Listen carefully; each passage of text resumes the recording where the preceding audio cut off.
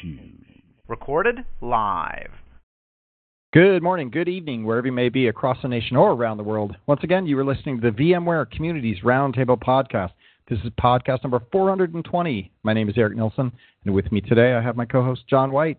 Today is Wednesday, January 31st. John, how you doing? Doing really well. I have absolutely nothing to report about the color of the bay today, but I did drive home last night across the San Mateo Bridge. Full moon, whatever that crazy full moon is called, and black water. It was amazing and beautiful. Yeah, it's been really nice weather. We've gotten the kind of an Indian winter or something where it's been just sunny and 65, 70s. So our complaint last week on the podcast where it was too cold, it's no longer too cold. Yeah, we both wore jackets into the podcasting studio, and it's about 85 degrees in here. On the show today, we're doing a vExpert blogger show, and we've got kind of a developer theme going on. We've got Scott Driver.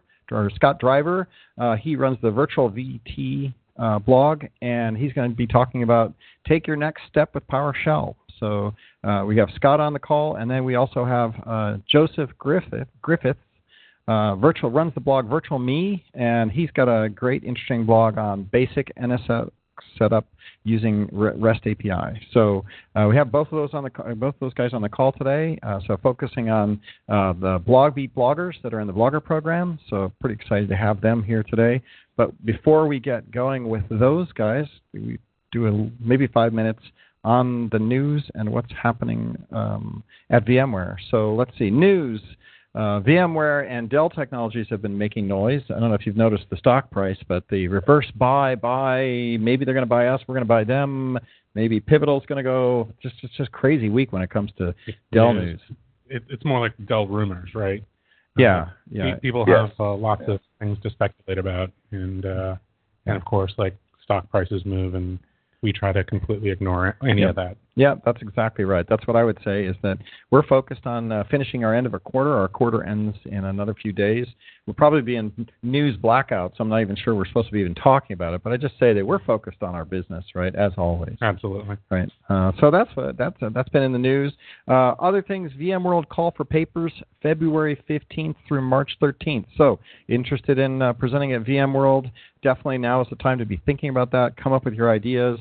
February 15th through March 13th will be the open season for paper submissions.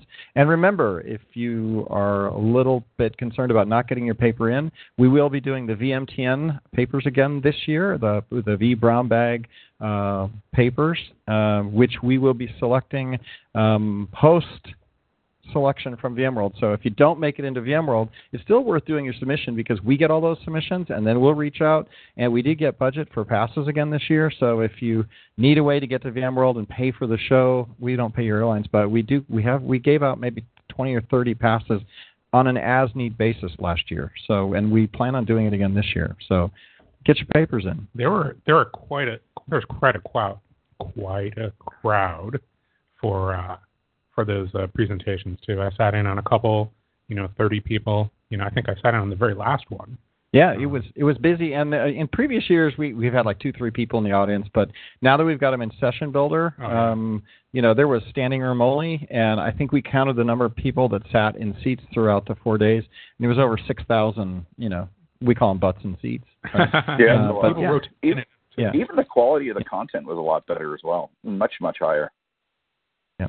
So looking forward to that. So, come up with some cool ideas. If you don't make it in the main show, we're always interested in the community ideas and the cool stuff that everybody's been doing. So, and, we'll look forward to that again, and that will be on. Corey, I know you have some vExpert news. Maybe you should chat about that for a second. Yeah, I just got three updates for everybody here. Just wanted to say thanks for everyone who joined us for the webinar this morning. Martin Smith and myself held a webinar this morning. We demoed vExpert.vmware.com. We went through the application process as well as a little overview of vExpert. So anyone who attended that, thank you. For vExpert 2018, we're currently in the voting stage. Just wanted to put that out there as a reminder to everybody. We expect to have voting done mid to late February. And then the last piece of news, I wanted to give a shout out to Edward lately, and he's Tex I Will on Twitter. And this is a vExpert community give back. Edward went out and ported VSM for Linux. He ported it from into Linux, so you can now use VSM on your Linux machines. So if you want to reach out to Edward and kind of figure out how to do that, how to get a hold of that, he's got a GitHub repository for it. So reach out to Edward, text I will on Twitter. And that's all I got for today. All right, nice. I know that we are also doing some VMTN Network member/blog beat activities. So if you're part of that program, stay tuned. We are getting ready to launch some of our community as a service objects, which will allow us to cross-expose blog articles from your blogs into the corporate blogs. So that's ready to go. I think we're within about 3 weeks of starting to run some of those. So if you're in that program, you're building a blog, and you want to get your blog articles in line with our corporate blogs, right? Whether it's VirtualBlocks or the vSphere blog. If you're in that program, watch out. Also, we'll be communicating with you guys to start populating your blog articles into our content server. So cool stuff going on there. So watch out for that. That's a really exciting way to get your articles broadcast to a larger audience. We actually have a tool inside VMware to, for people to share that on Twitter and on LinkedIn, and it's a pretty cool rebroadcast. Yeah, absolutely. Yep, and it is good. So, and we will also be doing call for particular blog content that we can showcase on different blogs. And so, instead of corporate blogs just being all written by corporate marketing agencies, right, who don't really run data centers, this allows us to selectively pick really cool content. And on that vein, today we, as part of the Blog Beat program, we're trying to reach out to the experts that are doing really cool blogs and bring them on the show and get them exposure and get them traffic to cool things that they're writing about. So we'll start with Scott Driver. So, Scott, welcome to the show. You run the Virtual VT blog, and you did a really neat blog. So thanks for joining us. Thanks for having me. I'm excited to be here. Yep. So as we always get started, maybe you could take 2 minutes and say, who are you? How long have you been working in the VMware ecosystem? Where do you work today? What can you tell us about yourself? And then tell us a little bit about how you became a blogger. Sure. So again, thank you. I've been in IT in various operations roles since about 2000. Currently running a really great team in northern Vermont, hence the VT part of my blog, running IT for a local credit union. And VMware, I was trying to figure this out earlier today, been working with it since probably 2005. And since we're talking about PowerShell today, I think I've been on the PowerCLI train for about 5 or 6 years. Nice. And then nice. As for the blog, last year I was working on updating my VCP, and I couldn't find any study resources for the Delta exam. So I just started taking my own notes and, taking bits and pieces off other blogs and the documentation, and over time had a lot of information, and I couldn't figure out how to share it. So I just figured, well, it's time to finally start a blog, hence Virtual VT. Nice. And I know you've become super wealthy because of this now, right? So I appreciate you dropping back from Bora Bora just to kind of, spend time with us, right? Because blogging is one of those things that just makes you tons of money. Right? So, you can't imagine the amount of bling I've got up here in Vermont. Yeah, there you go. So, we were looking at really interesting articles, and we know that you also went to the Boston Fall VMUG in the fall and did some presentations. Talk a little bit. Why don't you give us some insight on there and what you experienced at that event? Yeah, so it actually stemmed from VMworld. I was lucky enough to participate both in a breakout session and in the VMTN community sessions this past year, and it was a really great experience. So the guys down in Boston had me down to speak about PowerCLI, and the intention of the talk was really to take people from starting at ground zero. We started off with an example of new-VM, and then we worked our way all the way up into some moderately complicated workflows. But as I started going along, the questions, they changed and the puzzle look started coming out. And after talking with folks afterwards, it seemed to me that there was a really great opportunity to take a step back and focus on some of the operators who maybe didn't have that much of a development background and go back to some basics and some techniques that I've learned over the years that have helped me out and can maybe help them make that next step. So that's where the article came from. Yeah, I kind of looked at your article, and we have been experiencing this from some of the polls that we've done that I've mentioned on the code program, where what we're seeing is a trend for IT practitioners to start to really take automation serious, right? And definitely, if you think about it, over time, everybody's going to have automation to deploy your infrastructure. Right? Yeah, as we're using force magnification, right? One person doing more. Right. And some of the low-level tasks being automated, and more and more and more. And we see the surveys coming back going, yeah, the 2 million IT practitioners we have in our community, they're all looking at, I need to shift to the right. If it's a curve, on the left you have just IT practitioners, and then in the far right you have engineering, right? Right. You're seeing people wanting to shift to the center ground where they can automate, they can maybe talk to engineers about automating. They're not really ready to build complete automation through code, right, that's embedded in applications, but they are looking at how to move in that direction. Right.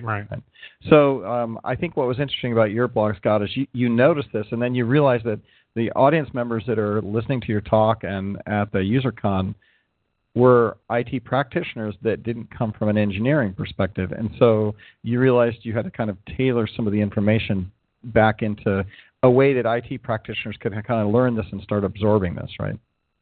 Exactly correct, and I couldn't agree with you guys more. And I do think as practitioners, we all realize that there's a big shift going on. And part of what I really love about PowerShell and PowerCLI is I think it's got a lower barrier to entry and a much faster ramp-up time than, looking at REST APIs, for example. If you're new to code and you start looking at REST APIs, that can be really daunting. Whereas if you look at something that's like a new VM commandlet, new VM, most everybody should be able to figure that out. So, yeah, you guys are exactly correct. I tried to take that step back and kind of go back to basics a little bit, and I've got a few articles that are in a similar vein to that. Right, so I'll do a shout out to your blog. It's https://virtualvt.wordpress.com. So if you guys listening want to go check that out, you can. And the article that we're talking about is Take Your Next Step with PowerShell, which I love your topic in that it's kind of not right?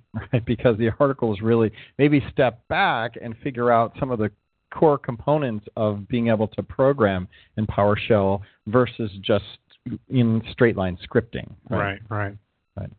So I'm not picking on your topic because I looked at it and liked it, but then when I got into it, I realized what you're doing is trying to teach really straight programming techniques and having people understand what those are before they get into actually writing more complex stuff. And maybe it is taking it to the next level. So maybe we could talk a little bit about your blog article. There's a couple sections in there that I find interesting. Maybe we should start with expressions and sub-expressions. Why don't you take us through that?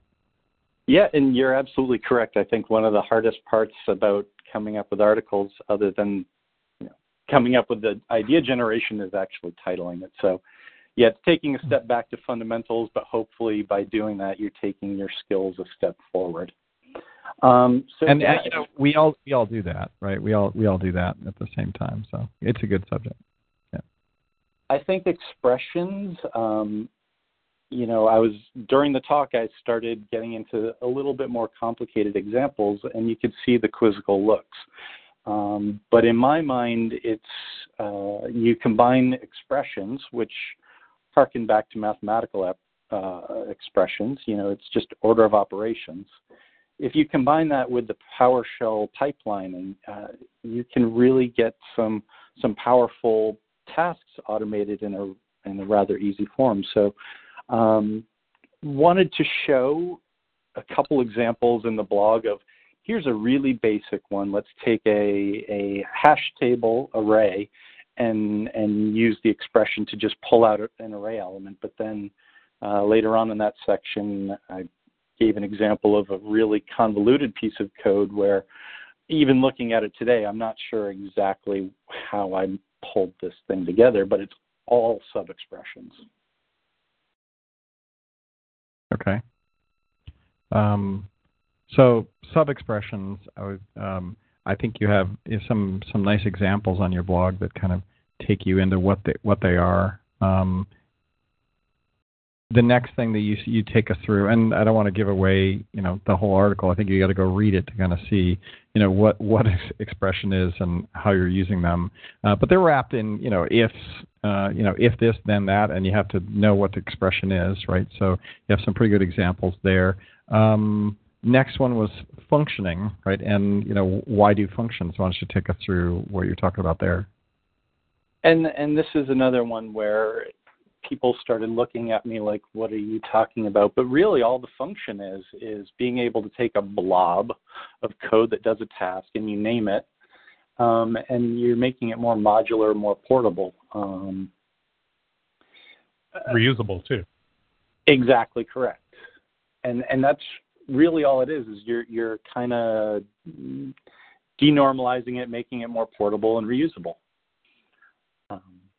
Yeah. And it stops you from having 500 lines of code in your thing, right? And right. Which I'm guilty of because I tend to just use VI, yank a bunch of lines, and then put them again and change it, then yank them again and put them again and change it, yank them again. So then I have like 50 instances of the same code because I'm too lazy or I don't understand functions enough.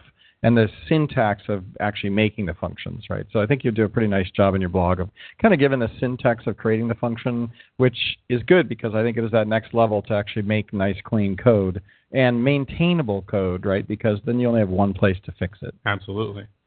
Yeah, I couldn't agree more, and it kind of bleeds into the next topic on the post, splatting, which is, another means of creating cleaner code. But one thing I wanted to touch on quickly before we move on is each of these topics, I was just trying to brush the surface to give folks a little bit of an idea. You can take functions pretty far. You can start doing error checking and all kinds of things with parameters. I really just kind of wanted to show a little bit about the power that you can get into as you're taking those next step and the step after. Right. Yep. And I mean that's the nice thing about this is it gives you something to read and you're exposed to a little bit of learning from the community. And then I think that you're on Twitter, so if people have questions about it, they can tweet to you, and I'm sure you'll explain anything else that they're confused with. So it's a good, sir. Nice. Yeah. Yep. I forgot that. I forgot to plug the Twitter at the beginning. It's VT, again, in terms of Vermont, VT Snowboarder 42. Right. I was going to ask if that was you. Yeah, VT Snowboarder 42, which I think is at the top of your blog, too. So it's right there. If you make it to his blog, virtualvt.wordpress.com, you will see that it's at VT Snowboarder 802, right at the top of the blog. Okay, splatting. Yeah, I gotta say, I just turned before, so I read that and I was like, okay. Yeah, I had to look it up too. Yep. And to be perfectly honest, I had to as well.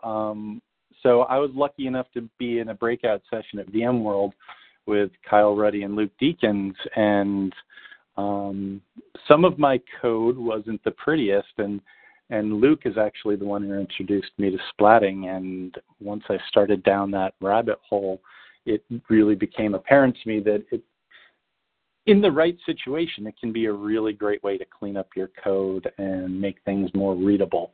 Rather than just having these long lines that run together, you can pull out the parts that you want into a splat and clean it up. But like I say in the article, the best part about splatting is you can say splatting or splatting the GUI, as my wife likes to say. So this is going to be like a Fight Club thing where we're not going to actually tell you what splatting is. You're just going to have to know what splatting is to be able to talk about splatting. Why don't you tell us, what is splatting? So splatting is a special type of array, if you will. It's a hash table with key value pairs. So if you think about PowerShell, you've got your commandlet, and then you've got the parameters, and then a value that goes with the parameter. What you do in a splat is you take out the parameter and the value you're assigning to it, and you put in this hash table, and you build out your hash table with your various parameters, and you pass that to the commandlet rather than the individual switches. And like someone saying in the chat, yeah, it's just like a dictionary. Yeah. Nice. So it's a convenient way of passing in, variables without having a big string of variables. Yeah, and as you're polishing up your script, like I say in the article, you're probably not going to use this type of a hash table right out of the gate, but as you polish up your scripts, put them into production, whatever the case may be, it's a way to clean them up and make it more readable and easier to use for other folks. It's nice. Very nice. Very nice. Right. And you give some examples of that in your blog, so it's easy to consume. So very, very, very good. So you've built this, you wrote this blog. Any other cool blogs? What are your favorite blogs that you've done lately? I don't know if this was your most recent blog or whether you got other stuff going on. I don't want to let Scott answer. I want to say that we just talked about doing VMworld and V Brown Bag sessions at VMworld, and Scott, you have an entry about doing exactly that. And beforehand, you had something which was I really need to be scared more. I think that was the title. That one, thank you. That one was one of my favorite ones to write, and I've gotten some really positive feedback, so I appreciate that. I honestly, in the new year, I've had a little bit of a brain block, but in terms of other community blogs, there's a ton of PowerShell and PowerCLI community blogs out there. Luke Deakins, I mentioned, Kyle, William Lamb, those guys all have a lot of great content, and all I wanted to do with this was try and do my little bit to give back a little bit to the community. So hopefully I've done a little bit of that. I think you have. I think it's a neat thing. Most people just get right into here's what I've built, and you actually step back a little bit and said, hey, here are some techniques for building this stuff. So appreciate you doing that. Thank you. Appreciate you guys having me on. Now, we need to get you out of the fog so that you can get ready to submit a paper for VMworld, right? So Absolutely. What do we got to do? Do we have to send you some vitamin D? Is it not very sunny in Vermont right now? You're getting kind of in that cloud of no sunshine. What can we do? We'll send you a being on the podcast gift, and that'll just spark you out of that. It's gray and 15 degrees here in Vermont, and I'm jumping in the lake this weekend for charity. Oh, wow. Very nice. Great job. That'll trigger something. Right, very good. Well, Scott, thanks for being here. You're welcome to hang out on the podcast. We're gonna move to Joseph next, but Scott Driver, virtualvt.wordpress.com up in Vermont. Thanks for writing that article, and hopefully we'll see you at VMworld again this year. Thanks again for having me. Yeah, no problem. Okay, that's great. So, Joseph Griffiths, how are you? Am I saying your last name right? And welcome to the show. I'm doing well. You are saying my last name right. And I'm a little stuck on this whole Vermont bling and the effect of jumping in a frozen lake on his Vermont bling right now, just between you and I. It's bothering me a little bit. So yeah, I'm doing good. That's good. Joseph? Where do you live in the world? Well, I'm hailing from northern Dallas, Texas. For those that are local to Dallas, they tell me that I actually live in Oklahoma because I live so far north in the Metroplex, but I'm from Dallas these days. So you won't be jumping into any frozen lakes, at least. I don't think Texas gets that cold all the time to freeze things up.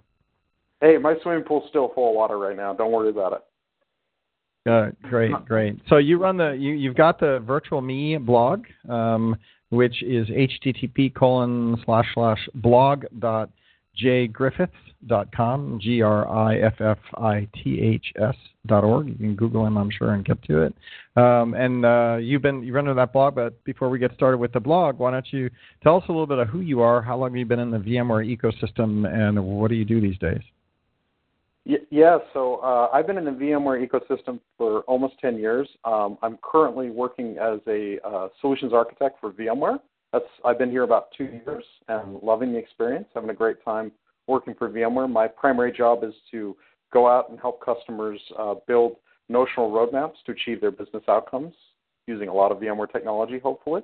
I'm a double VCDX, so I've done that in the past and gotten really technical, but these days I'm focusing a lot of my time on business outcomes and thought leadership topics, more so than technology, even though the blog post from today is a technology blog post. Right, but you're stepping it up into the business space, right, and doing some of that work, which is great. You're at GORTEES on Twitter, so if people want to give you a follow, that's I think where they can follow you. And so the Virtual Me blog, how long have you been blogging? The first post on that particular blog was 2009, and my own approach to doing it was at the time I was working as a Solaris and Linux admin, and I kept Googling things and finding answers to my problems. And at some point I decided, I'm solving some of these problems on my own without Googling and finding it on other people's sites. I need to give back to the community. So I started the blog as literally a way for me to share stuff that I had done or how I fixed problems that I've run into to try to help other people out like they've helped me. Yeah, it's funny because we've been just talking about how community is really isn't you come to the Archive platform and you search VMTN forums and find that, but the community and community answers is in all of these blogs, all of the expert content, as well as people checking it into GitHub. You can go get GitHub projects. William Lamb loves to solve things and check it into GitHub in his projects, and so community and community answers and giving back is no longer going to forums and posting a form entry or a document.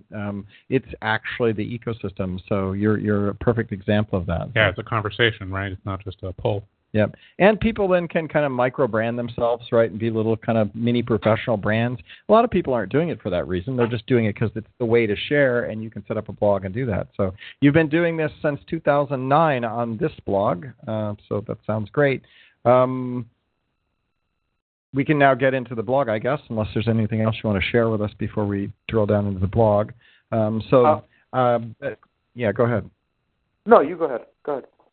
Okay. So the interesting thing about your blog here is that, the basic NSX setup using the REST API. I think that was, caught our attention when we were looking at all the vExpert blogs in the blog stream. We do this now once every 3 or 4 weeks. We go down and look through all the blogs and look at ones that, the experts have done in the RSS feeds for BlogBeat, and then pull some out that we think are interesting. And obviously setting up NSX through REST API obviously got our attention, and we went and started looking at it.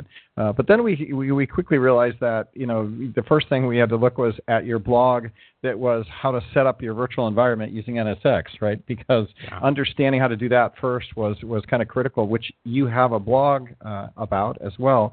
Maybe you can tell us a little bit about how you got into writing about the NSX setup, and then continue on with REST API work that you did, and then other things you want to talk about there. Sure. So I was fortunate about 3.5, 4 years ago to have the opportunity for the company I was working for to investigate NSX and implementation of NSX around a number of different use cases. And at the time, I was able to have a number of consultants come in, one Elver Senasosa, who's a good friend now at this point, as well as other people come in and give me a deep dive on NSX. So when they came in, they gave me information that wasn't necessarily publicly available, but it's a lot more publicly available now, because it was the early days of NSX, and it really piqued my interest. So I started messing around with NSX back then, and I've been doing a lot of things manually.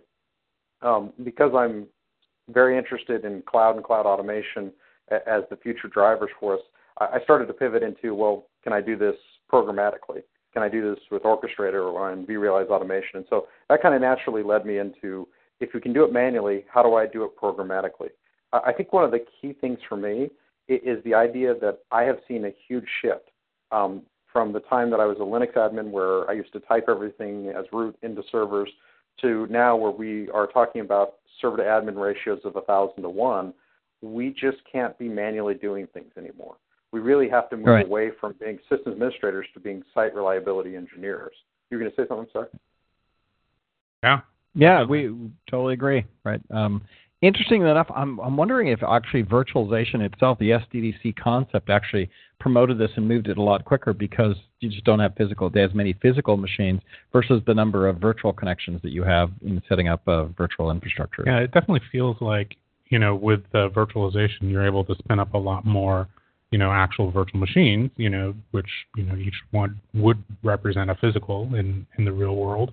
And so these ratios of 25 or 30 to 1 per physical host really promoted, more and more virtual machines, which, we don't have a 25 to 30 to 1, budget right. ratio for administrators, right? So it almost forced this on us, didn't it?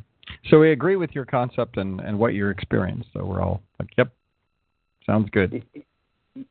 Just to add on to that, I think VMware did create the issue with virtualization. I think that the business was moving that direction anyways, as the business moves toward technology and software really driving the world. Recently, I tweeted about how I had created a script to go out and deploy 5,000 networks using NSX. Traditional networking, if we were going to do that, that would take maybe weeks. And then we would run into the problem that we could only have 4,096 of them because of the VLAN number, right? We couldn't go over that, and we run into problems. I deployed 5,000 virtual networks in a half an hour using automation. That's the reality of the world that we live in, is that we really need to start to do this fast. And so, this basic NSX setup is really focused in that idea. Is I built it in the GUI, and then I said, okay, how quick can I build it in the API? The GUI, it took me, someone who's done this many times before, 20 minutes. With the API, it took me 1 minute. And I deployed a complete NSX environment ready to service virtual machine workloads. That's the power that the API brings to the table, is that we can take infrastructure that we've carefully created and configured exactly we want to, and then duplicate it, either between sites or within the same site. I could deploy 12 of these inside and use network address translation to be able to make them unique environments. That's a power that we've never had with networking. Yeah, even if you had 50 people each, doing 10 or 100 virtual networks, the chance that they're all going to do them exactly the same way, correctly, is probably pretty small, right? So your repeatability also is there as a feature. It's a huge part of it, in my opinion. That's to me the big win here, is that we can take a base template, change one or two entries in it, change a name, and we are able to enforce exact compliance to our standards, and we're able to bring up and tear down just as fast. Because when I think about this concept, I really think about infrastructure as code, and the idea that we have a considerable problem when we start to deploy infrastructure as code, that we have to be able to define networks in a way that we can deploy network security constructs, and remove them just as fast. And this post was really about illustrating that, what I just showed you how to do in another post with the GUI that took me 200 lines of text and a whole bunch of showing you how to do it, I can do it in 2 seconds by just cutting and pasting this code. That's a huge value toward infrastructure as code, because if I can paste that together with some other REST API commands to deploy virtual machines, I can duplicate whole environments. To me, use cases like disaster recovery are almost immediate on this. I can duplicate my production network with a click of a button. Really. So I looked at your blog, and I had some general questions, and so in case community members that haven't done some of this stuff before go out and start looking at this, there's a couple things that I wanted to know, and maybe this is relevant, maybe it's not, but when you were looking at this, what do I need to get this running? What do I use? Do I have a web server? Can I run this against? How do I run it against ESX that has the REST APIs enabled? What did you have to kind of do in your home lab to get this set up so you could actually go run this thing? Great question. So the methodology here requires that you have a vCenter and an NSX manager deployed, and then there's a few constructs at the beginning of the post talking about how I've done the routing. Because I hand over certain networks from my core router to NSX. After that, I used Postman, which is a common REST client. You could also use Orchestrator to send this XML commands into the REST API, which is nothing more than setting up a REST endpoint in Orchestrator, or just pointing Postman to the NSX manager, and send these XML commands, and you're done. That's all you need to do this. That's the piece that I didn't understand. Looking at, I was like, how do I do this? So I assume that most people that were going to go try to run REST APIs to configure your NSX network might have already done some more basic tasks around REST API for setting up VMs and other things, right? That are maybe a little more simple to do before you tackle your network setup using this. But for me, looking at it, I questioned how you would run this stuff. Yeah, and I think Postman is a natural first step, right, to interacting with the RESTful interfaces. Yeah, for me, you want to start out with Postman because it's really easy to interact with, easy to get input back and understand the input, and start with Gits. For anyone who may not be familiar with REST, because I run into a lot of people, and it definitely is more complex than PowerCLI, to Scott's comment earlier, the best place to start against REST is to understand that REST is just making calls to specific websites or URLs and returning information or sending information in a post. That's all that REST does.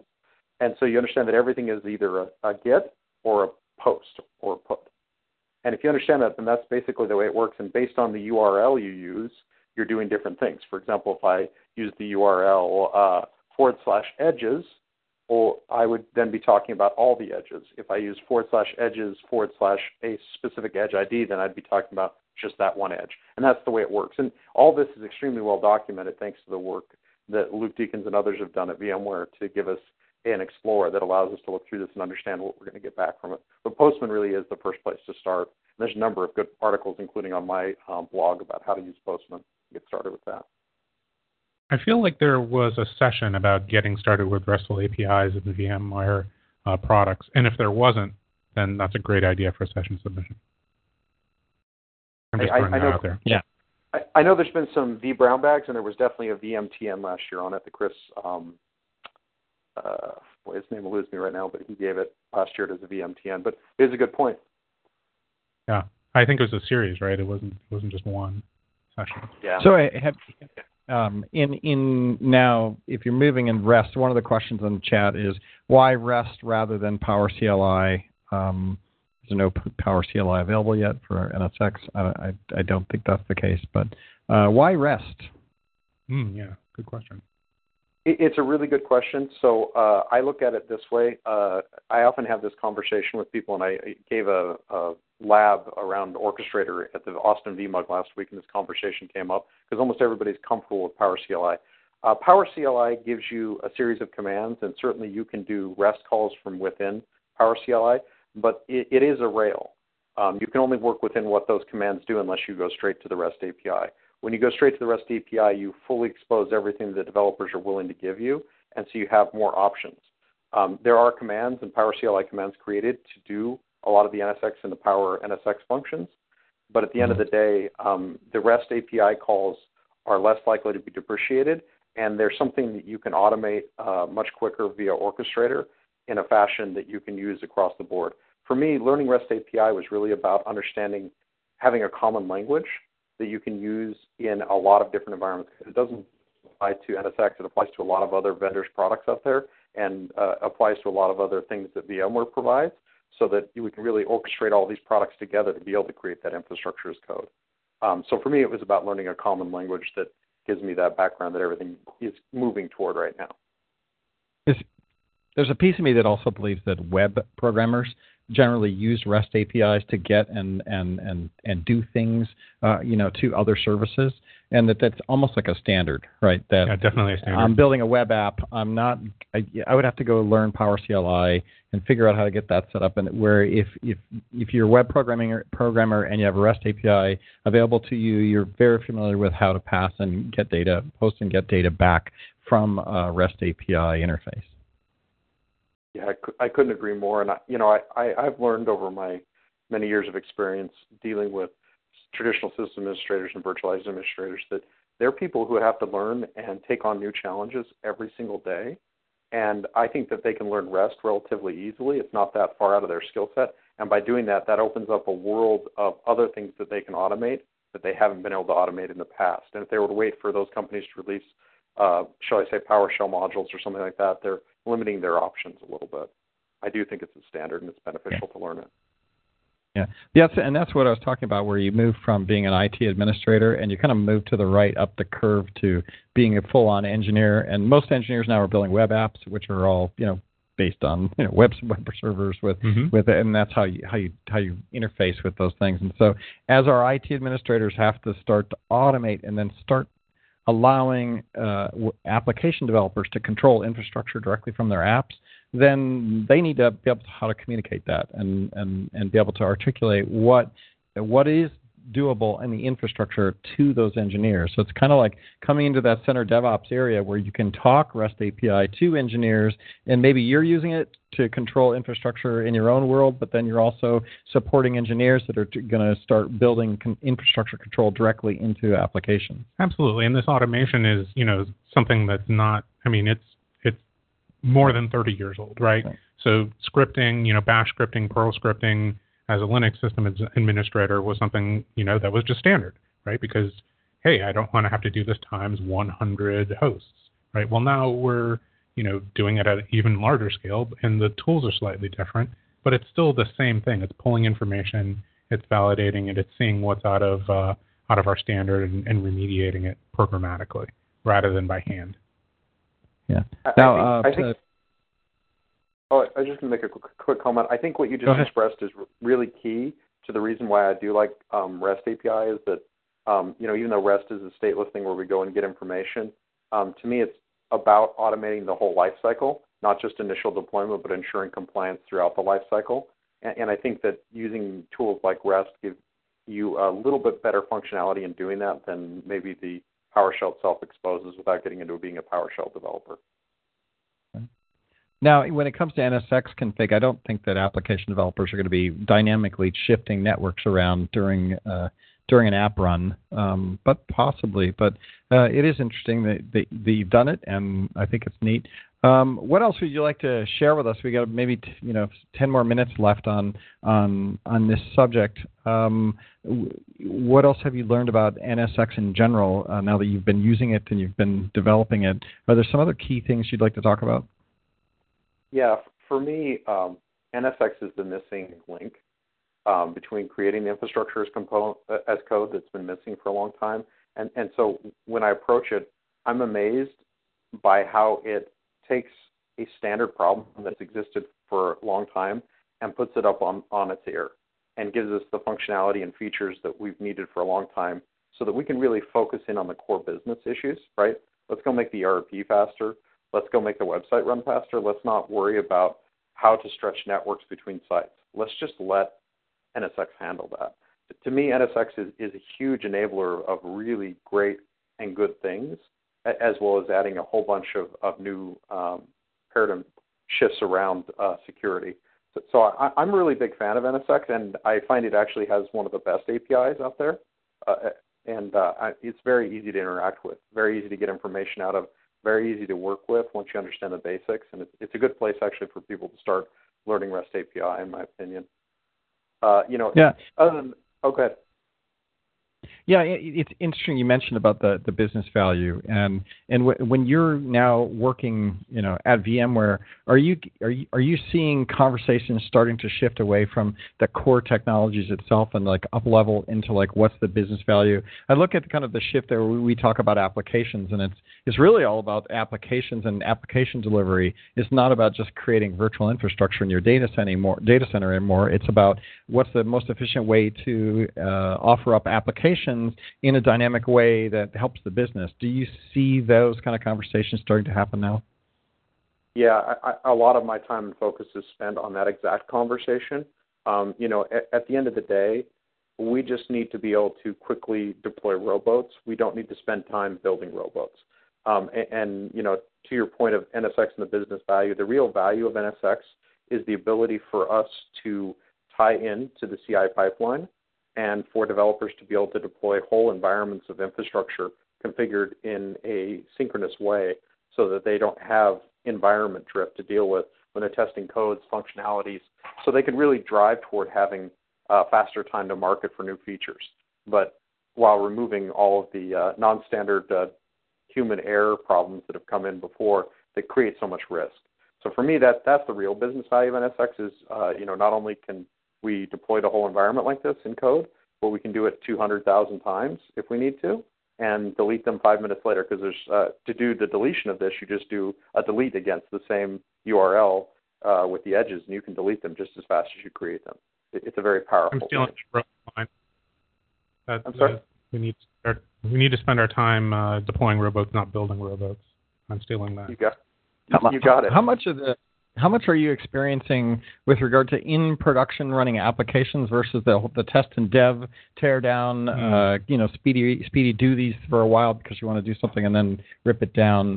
What are you exposed to there?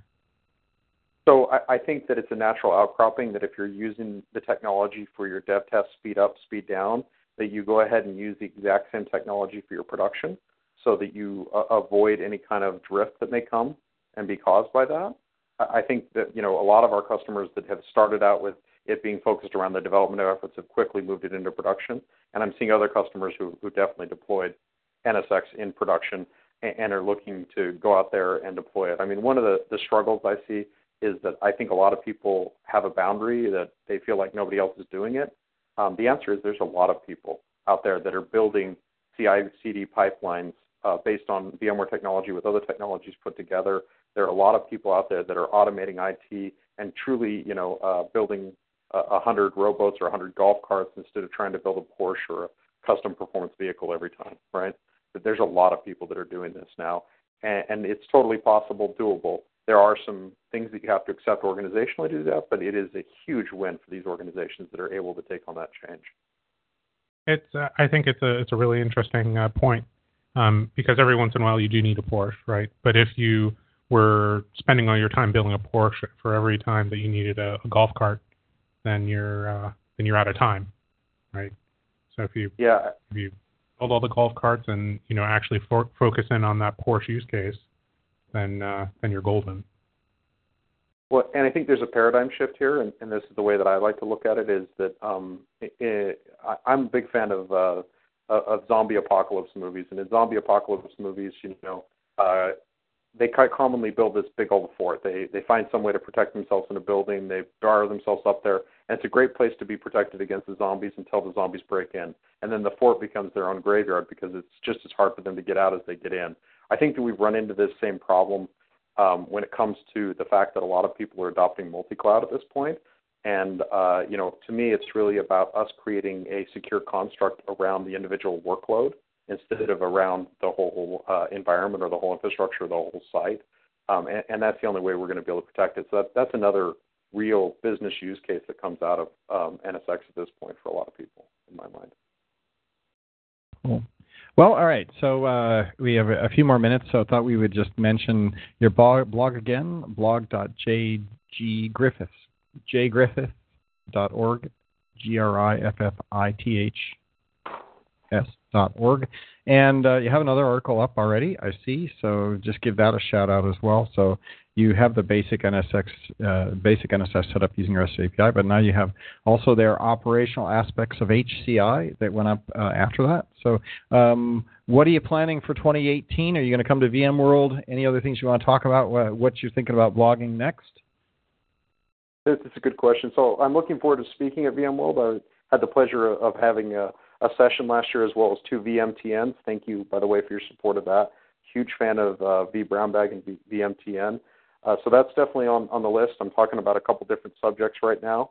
And the blog post that's coming up that I've been working on for a while now is entitled Good News, Your IT Shop is Ugly. So look forward to reading that one. It'll be a less technical topic, but I've been formulating it for a while, so I'm excited about that one. I like ugly cables all ratted up, but I'm sure that's what you're talking about. Yeah, wait and see. Yeah, we're looking forward to the next article. We love that you're in the BlogBeat stream and the Blogger program, and that you like VMTN. It's all the community ecosystem as we talked about earlier. So cool stuff. So go check out his blog, and I don't think you can like it. I don't think you can even follow it. I'm not sure. I'm just scrolling around looking. Right? Can you subscribe to your blog? You can certainly retweet. You can share it. There's an RSS up top, and I'll just say that it's a weird mix of me ranting and technical stuff, so you've got to have a strong stomach to be able to absorb all of my blogs. I saw there things that say skip here if you don't want to, listen to what Joseph has to say, and go look for the technical articles. But that's what's great about being a self-publisher. You get to do whatever you want because it's your site. Whatever you want. Whatever you want, it's all good.